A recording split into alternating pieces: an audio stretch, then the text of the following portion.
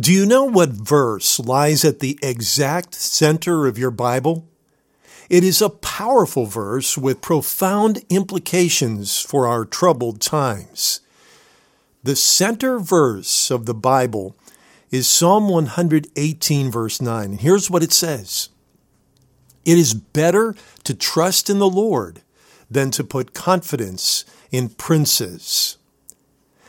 It is better to trust in the Lord than to put confidence in princes.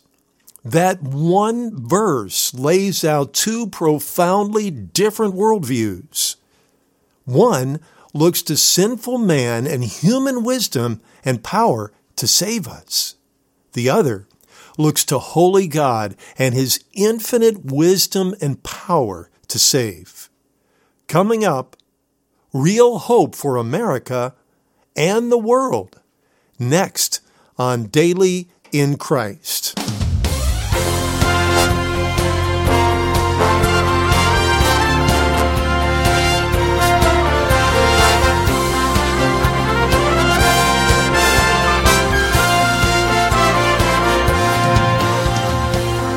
Welcome once again to the Daily in Christ podcast.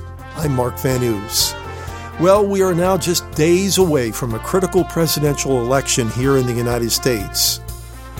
And I ask, no matter where you live in the world, please be in prayer for this crucial process. Pray for God to intervene powerfully in this election. Pray that every single born-again, Bible-believing Christian who is eligible to vote will get out and vote in this election. Pray that all aspects of our election process will go well, with no interference, and that the results would be made expeditiously. Dear friend, no matter the outcome of the election, whether an election here in the United States or if you're in another country in your nation, one thing is perfectly clear. A particular leader of a country is not the supreme sovereign. God is. God himself is indisputably King of kings and Lord of lords. He will never be voted out of office or overthrown. God reigns absolutely supreme. His will shall be accomplished to his glory. And that is why we must trust in the Lord and the Lord alone. Indeed, it is this trust in the Lord that is the very foundation of America. And you know, it was that thought that was the driving force behind a message that I preached at my home church recently. And in this episode, I want to bring you part one of this message called In God We Trust. Now, I want you to think of yourself on New Year's Day, 2020. What were you thinking 2020 would be like? Not this. Well, like a lot of people, I figured, 2020, perfect vision. I just didn't imagine what we were going through. Now, I'm a person who follows the news very carefully, and I was aware that there were reports coming out of China about some sort of sickness that was spreading, and there was some concern. And those stories, of course, increased through the month of January. And we ended up with a pandemic, a lockdown. How many of you have been through a lockdown in your lives? Raise your hand. No, I mean before this. I don't think we've ever done it. Oh, there was one time in history, it was the Spanish flu, so-called Spanish, in 1918.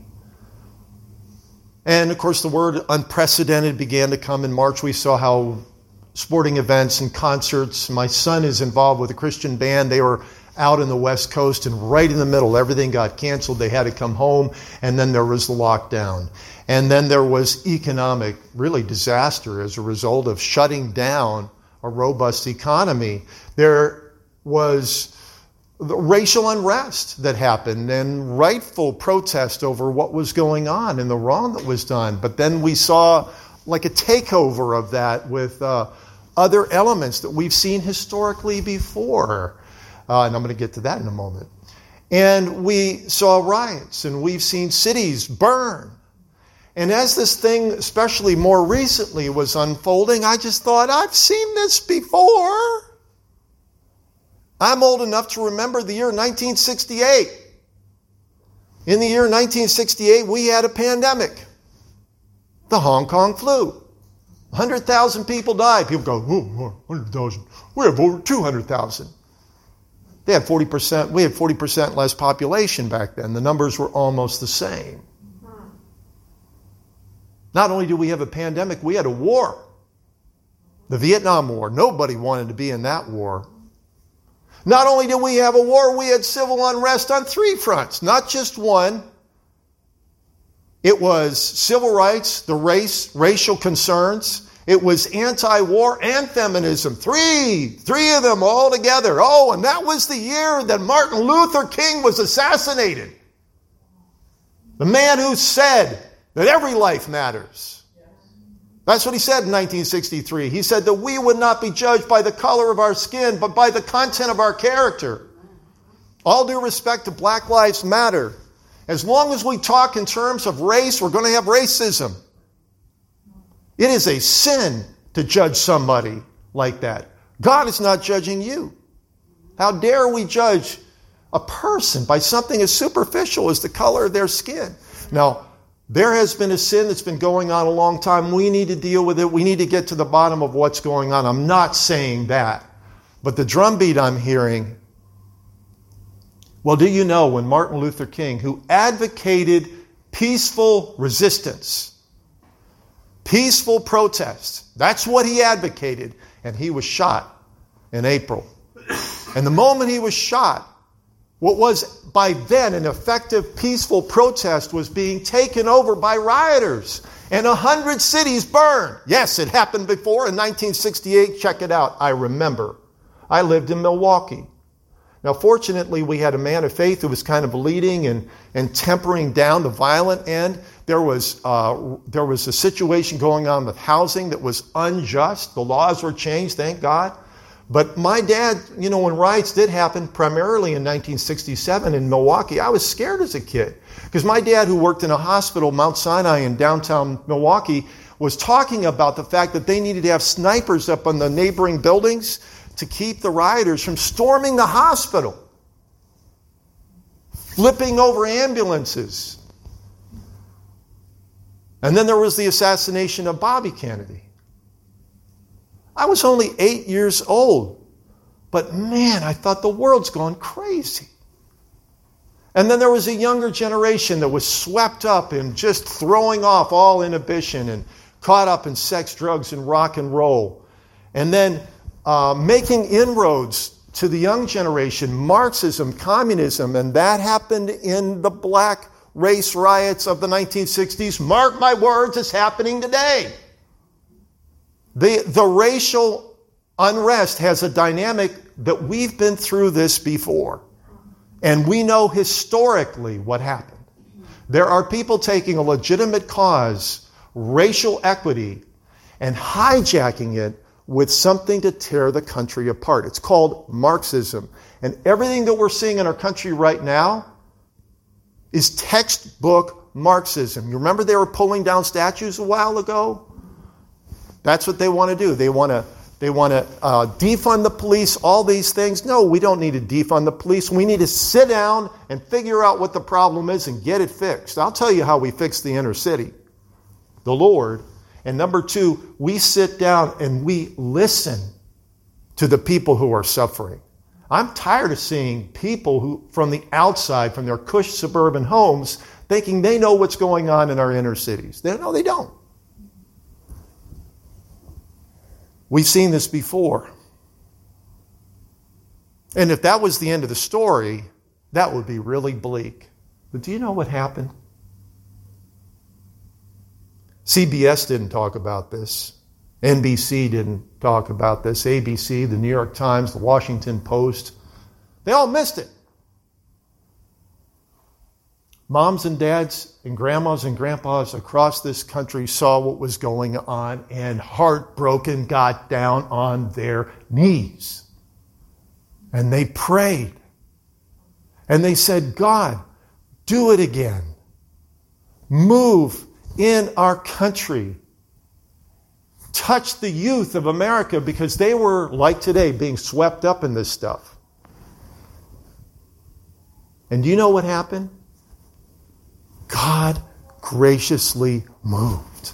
And there was a revival among the youth of America. And this guy standing in front of you is a fruit of that revival. I was swept in, and so were you guys, during that time in the kingdom. Went all across America. And I remember being a kid coming to Penn State, and you weren't there more than a couple of days, and somebody was witnessing to you. And there were these kids that were walking around with big smiles on their face. What's wrong with you? You on drugs? Oh, you got Jesus. You're weird. It was hard, right? It was hard not to avoid it. I mean, it was all over the place. God moved like He has in other generations. When times have been tough, God has moved. And I want to say that we have a solution to our present crisis, whether it's climate, whether it's the racial issue, whether it's economic, or whatever you want to land on. We have an answer, and you've got the answer, and it's in your pocket. Everybody pull your wallet out. Go ahead, let's do it. Pull your wallet out or your purse, okay? And I'm going to get the lowly $1 bill. This is the answer. Right here. Oh, no, not that. No, what's on the back? What does it say on the back of our currency? $1. Yes, it does. Big words. It says, in God we trust. Now look, they don't put graffiti on this money. Your name's not on here. They don't put political slogans on money. That's a big no-no. I'm not saying that, a president along the way hasn't tried to do that. The stuff that's actually on our currency is significant every part. A few months ago, Marcy shared some things about that. But to me, it's notable that this has happened. So, my itchy brain, I've got an itchy, curious brain that gets satisfied with learning. I said, well, where did this come from? And doing a little Google search, guess where I ended up? I ended up in the U.S. Treasury website. So may I please read from you, not from a Christian source, but from the United States Treasury website. What it says is the history behind this. The motto, and I'm quoting, the motto, "In God We Trust," was placed on United States coins largely because of the increased religious sentiment existing during the Civil War. Now stop. Translation. Religious sentiment that existed. Come on. History tells us people weren't being sentimental toward religion. They were agonizing with blood on their hands. And they were down on their knees and they said, oh God, this is a nightmare. Please help. They cried out to God, like has happened every single time in the history of this nation. Do you know there would be no United States if it wasn't for the Lord Jesus Christ, if it wasn't for revival? That is a historical fact. And it's found in documents, source documents, the original stuff, the letters and the journals and the speeches that were written, original documents. Year was 1991. I was working at Christian Radio down in Maryland. And we worked with local churches, and we'd have big speakers coming in. And anyway, we had this guy come in, and we took him out for lunch. And I was sitting right across from him. I never heard of him. And, I kind of knew roughly what he was there for. And I knew some of the stuff he talked about. Anyway, this guy he opened his mouth. And I will say it was one of the most amazing moments of my entire life.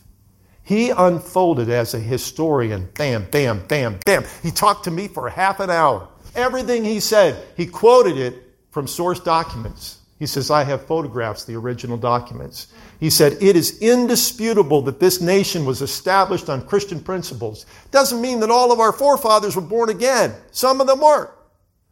But it's indisputable. That guy's name was and is David Barton. Maybe you've heard of him. And he's become wildly famous because of very calmly and very factually laying out. And I remember one thing that David Barton said, and I said, well, I've been down to Washington and I've seen, the monuments with, have you ever been in the Lincoln Memorial? It's like a sermon in there. You go in the Supreme Court, you see the Ten Commandments all around inside the hall. And I said, well, they'll probably get to sandblasting those one day. He goes, oh no, they don't have to sandblast those monuments at all.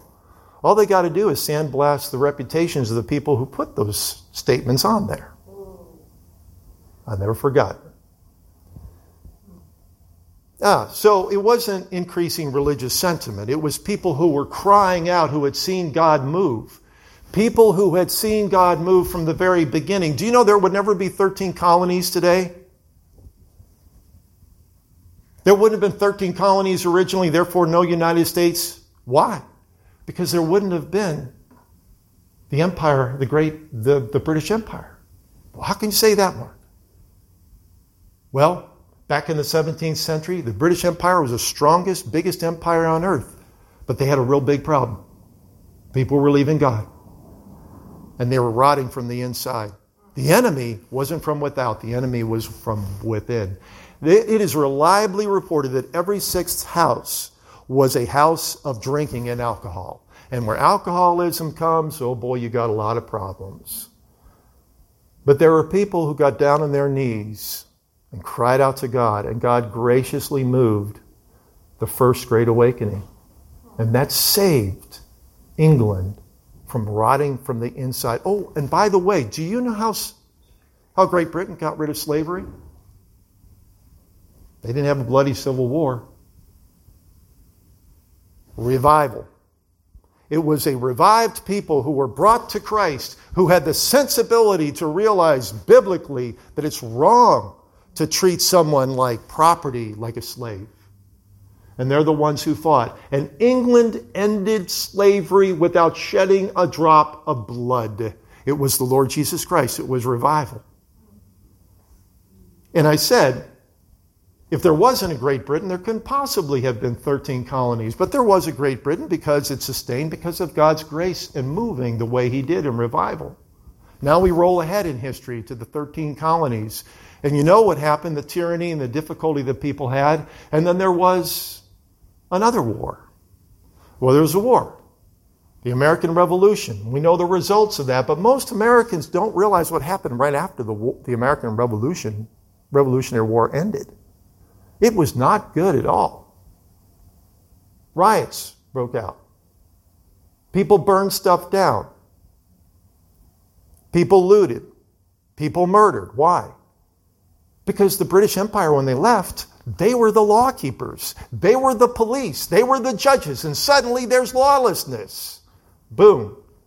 The country, which had miraculously been defeated, the largest empire on earth, was about to collapse from within. But there was an older generation who had seen God move in the First Great Awakening, and they got down on their knees and they cried out to God, and guess what happened? God moved in revival. It was called the Second Great Awakening. And it happened during the entire 1800s, 19th century, and you have people like Finney and Moody and others had a profound impact on this country. I could go ahead to the 20th century and I could point to the Welsh revival and to the Azusa Street revival. How God moved in a powerful way. Do you know, after our country and the world was heartbroken and decimated after that horrible Second World War, there was revival that broke out across the country, primarily healing revivals. And I talked about the revival among the youth that happened in the late 60s and the 70s. That's our God. That's what happens when you trust God. Getting back to the story of why we as a nation say, in God we trust. And that's our national motto. Here's what happened. Secretary of the Treasury Salmon P. Chase received many appeals, and again I'm reading from the U.S. Treasury website, many appeals from devout persons throughout the country. The people of God spoke up. What was the problem? urging the United States to recognize the deity, God, on United States coins. From Treasury Department records, it appears that the first such appeal came in a letter dated November 13, 1861, right during the war. It was written to Secretary Chase by Reverend M.R. Watkinson, minister of the gospel from Ridleyville, Pennsylvania. Here's what he said. Here's what the minister said to the Secretary of the Treasury. Dear sir, you are about to submit your annual report to the Congress respecting the affairs of the national finances. Now, hang in with the language. They're a little kind of starchy. One fact touching our currency has hitherto been seriously overlooked. I mean the recognition of the Almighty God in some form in our coins. Now, you understand, historically, Americans knew if there wasn't God moving, there would be no America. No way, no how. In fact, the fact that we even won the Revolutionary War was nothing short of a miracle because it was a bunch of ragtag losers.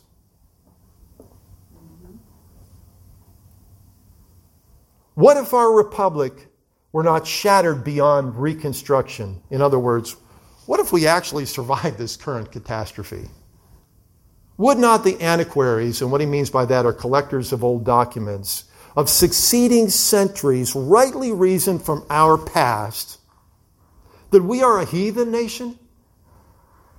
What I propose is that instead of the goddess of liberty, we shall have next inside the 13 stars a ring inscribed with the words perpetual union. Within the ring, the all-seeing eye, which is the eye of God, crowned with a halo. Beneath this eye, the American flag bearing its field stars equal to the number of the states united. In the folds of the bars, the words God, liberty, and law. Note what word is first, God.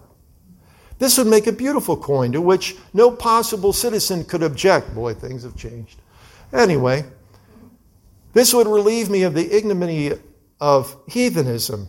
This would place us openly under the divine protection we have personally claimed. Now remember, he's writing this letter at the front end of this awful war, the Civil War. Which, by the way, they didn't call it the Civil War back then. The North called it the Great Rebellion. From my hearth I have felt our national shame in disowning God as not the least of our present national disasters. To you first, I address a subject that must be agitated, debated. As a result, Secretary Chase instructed James Pollock, then director of the Mint at Philadelphia, to prepare a motto in a letter dated November 20, 1861, which read, Dear Sir, no nation can be strong except in the strength of God. This is the Secretary of the Treasury. Or safe except in his defense. The trust of our people in God should be declared in our national coins. You will cause, I'm ordering you, a device to be prepared without unnecessary delay, get it done post haste, with a motto expressing in the fewest and tersest words possible this national recognition. Continuing on the website. It was found that the Act of Congress dated January 18, this says 1837, I don't know. Anyway, prescribed the mottos and devices that would be placed upon the coins of the United States. This meant the Mint could make no changes without the enactment of additional legislation by the Congress. In December 1863, the director of the Mint submitted designs for a new 1-cent coin. You know, back then a penny was worth something and everybody were handling pennies an awful lot. Then 2-cent and 3-cent coin to Secretary Chase for approval. He proposed that upon the designs, either our country, our God, or God, our trust, should appear as a motto on the coins. In a letter to the Mint Director dated December 9, 1863, Secretary Chase stated, I approve your mottos, only suggesting that on that, with the Washington obverse, the motto should begin with the word our, so as to read our God and our country, and that with the shield it should be changed so as to read, in God we trust. The Congress passed the Act of April 22nd, 1864. This legislation changed the composition of the coins from that point going forward. In God we trust. I want you to turn to Psalm 118, verses 8 and 9. 118, 8 and 9. Here's a very powerful thing right in the middle of your Bible. Do you know it's the exact geographic center of your Bible? It is the exact amount of scriptures before and after. This text is right in the dead center of your Bible, and it says a lot. It is better to trust in the Lord than to put confidence in man. It is better to trust in the Lord than to put confidence in princes. That's a good word for us to hear, especially during a presidential election year where we're seeing all kinds of princes. What does it mean biblically to trust in God? The Amplified, wherever, and I like the Amplified version as a reference, cross-reference, because it so often brings in the language and nuances of the underlying biblical language. So in the Old Testament, it's Hebrew and Aramaic, and then in the New Testament, it's the Koine Greek. You get a better sense of what those underlying words mean. So every time it brings up the word trust, it amplifies it to say to rely on, trust in, and be confident in. The idea is like your whole weight resting upon something. You sat in the chair you sat in because you believed it would actually hold you up. But what if I told you half of the chairs, the screws are rusted through and they might break? I think you would probably spend a little more time checking it out. You can only trust what you know. You people really surprised me this morning. How many of you came in a car or truck or an SUV? Raise your hand. In other words, you didn't walk. Okay. Now you actually stuck your key in the ignition, knowing full well that one of the most flammable substances on earth, gasoline, in large quantity will be ignited and will blow up, not once, but many times.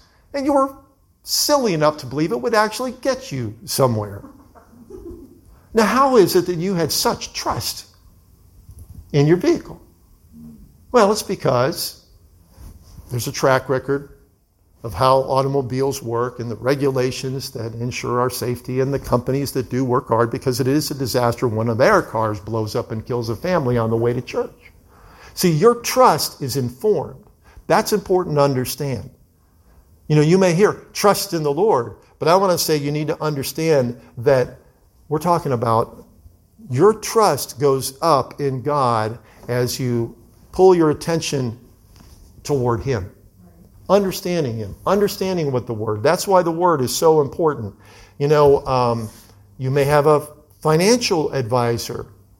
My dad just passed away, so we're kind of dealing with his financial advisor. And his name, believe it or not, is David Cashdollar.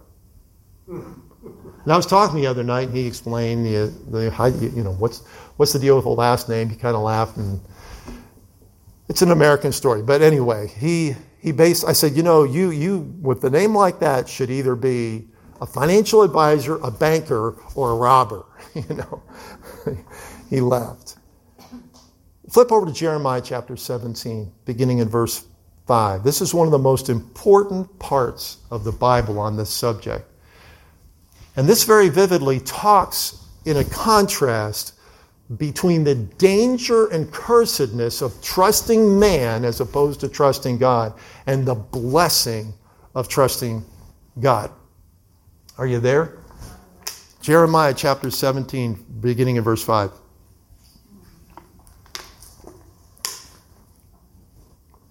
Now, historical context.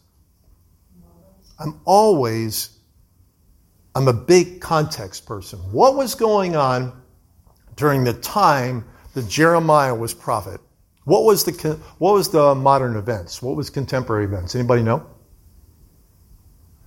Well, 100 years earlier, the Assyrians had defeated the northern kingdom, the northern tribes of Israel, and took it over, the Assyrians. In the time of Jeremiah, the southern kingdom, which was 2 tribes, including the holy city of Jerusalem, were now facing another threat. And the threat was from both the Assyrians and also from the Babylonians. Jeremiah was sent of God, the weeping prophet, to prophesy, and it wasn't good news. It was news you didn't want to hear. And that was of the coming impending judgment and destruction of Jerusalem, the holy city. That was the context. Now the Jewish people were seeing the threat now coming from 2 sides, the Assyrians to the north and the Babylonians to the east. And they were like, oh my, we need help. And I don't know what it is about the Jewish people, but they always turn to Egypt for help. Maybe it's because of what happened at the time of Joseph, I don't know. But there's an awful lot of idolatry down there and worldliness in Egypt. And so that's the context of what was going on. So we read here the prophet Jeremiah, who's speaking to these people in this situation, who had this tendency to rely on the Egyptians. He says this, "Thus saith the Lord." Boy, you better listen now. "Cursed is the man who trusts in man." Oh boy. "And makes flesh his strength, whose heart departs from the Lord." There's a commentary that I sometimes turn to for additional insight. The Biblical Illustrator, talking about the folly and evil of trusting in man. To trust in man, it says, in the sense of our text, is to expect that from creatures which only can come from the Creator. To confide in them, not as mere instruments, but as efficient causes. In other words, as a source to get something done. To look to them as to look off from God, instead of looking to God. To cleave to them so as to depart from Him. That's strong. Now look at the effect here in Jeremiah chapter 17. The effect of trusting in man instead of God. Verse 6 says this, "For he," the person who trusts in man, you have to understand, at some point when you sat down in your chair, you had to transfer your weight, right? From your feet to your bottom in a chair. There is the nature of trust. At some point you may have to have surgery, and that surgery requires a surgeon or a specialist, and at some point you can't have many surgeons. You got to pick one, and they're the one that are going to bear the knife, cut you open, do the surgery. That's the nature of trust. It's sort of a one or the other kind of thing when it comes to relational trust. So the effect of a person who isn't trusting in God but trusting in man is this. He shall be like a shrub in the desert. You know, it's interesting that the Bible talks about the righteous being mighty like trees. And then it says, "And shall not see when good comes, but shall inhabit," meaning to live in, not just temporarily, but inhabit, live there for the rest of their life, "the parched places in the wilderness, in a salt land which is not inhabited." Great real estate, let me tell you. This not trusting God, but trusting man. So it's like a shrub in the desert that inhabits parched places in the wilderness. The wilderness is actually a desert. In a salt land which is not inhabited. It sounds like a miserable, fruitless, barren, deadly life. That's what it's like when I trust in me or man. I am not trusting in God. And barrenness happens.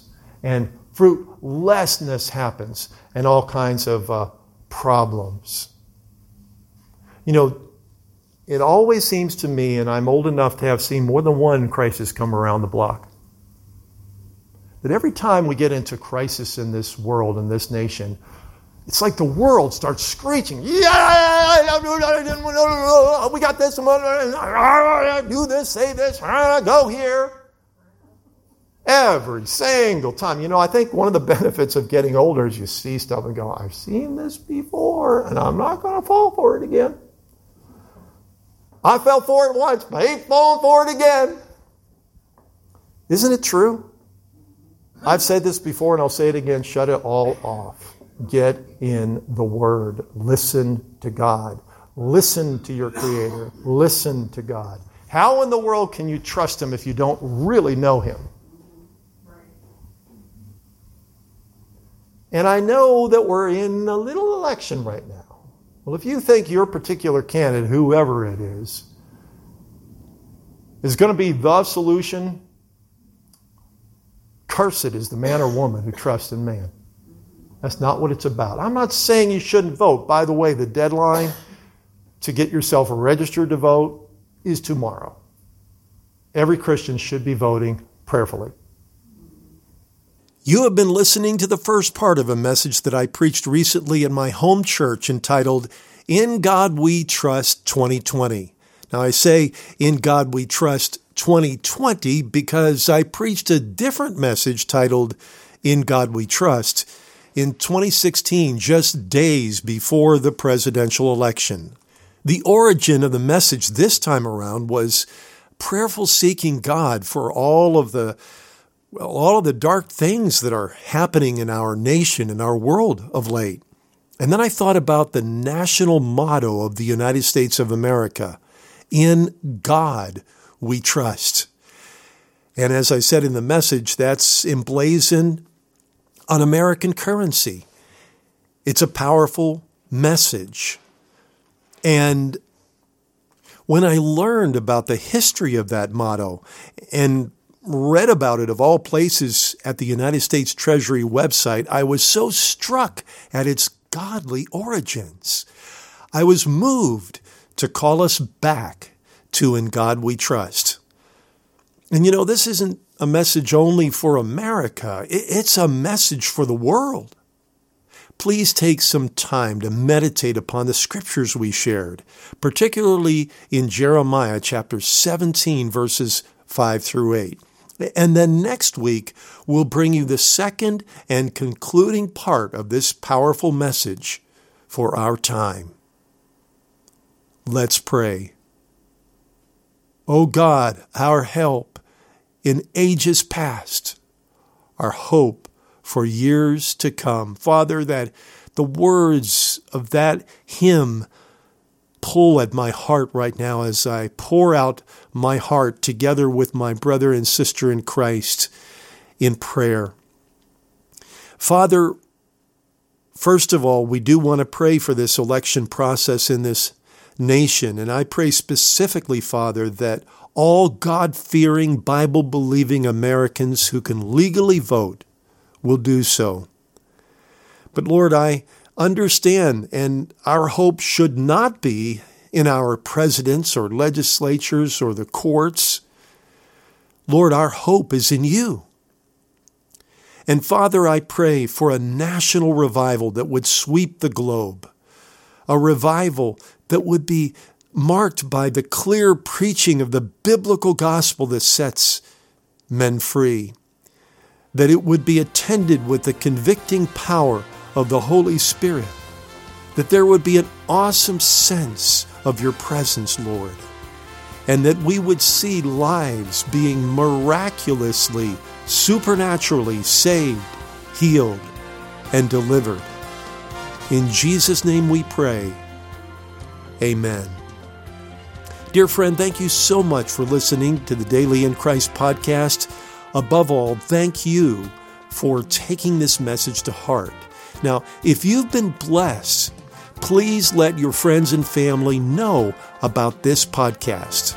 And it's available on podcast platforms everywhere. Also, you can check out our website at dailyinchrist.org. That's dailyinchrist.org. I'm Mark Van Oos, Bible teacher and host, reminding you once again of what it says in Psalm 34, verse 8.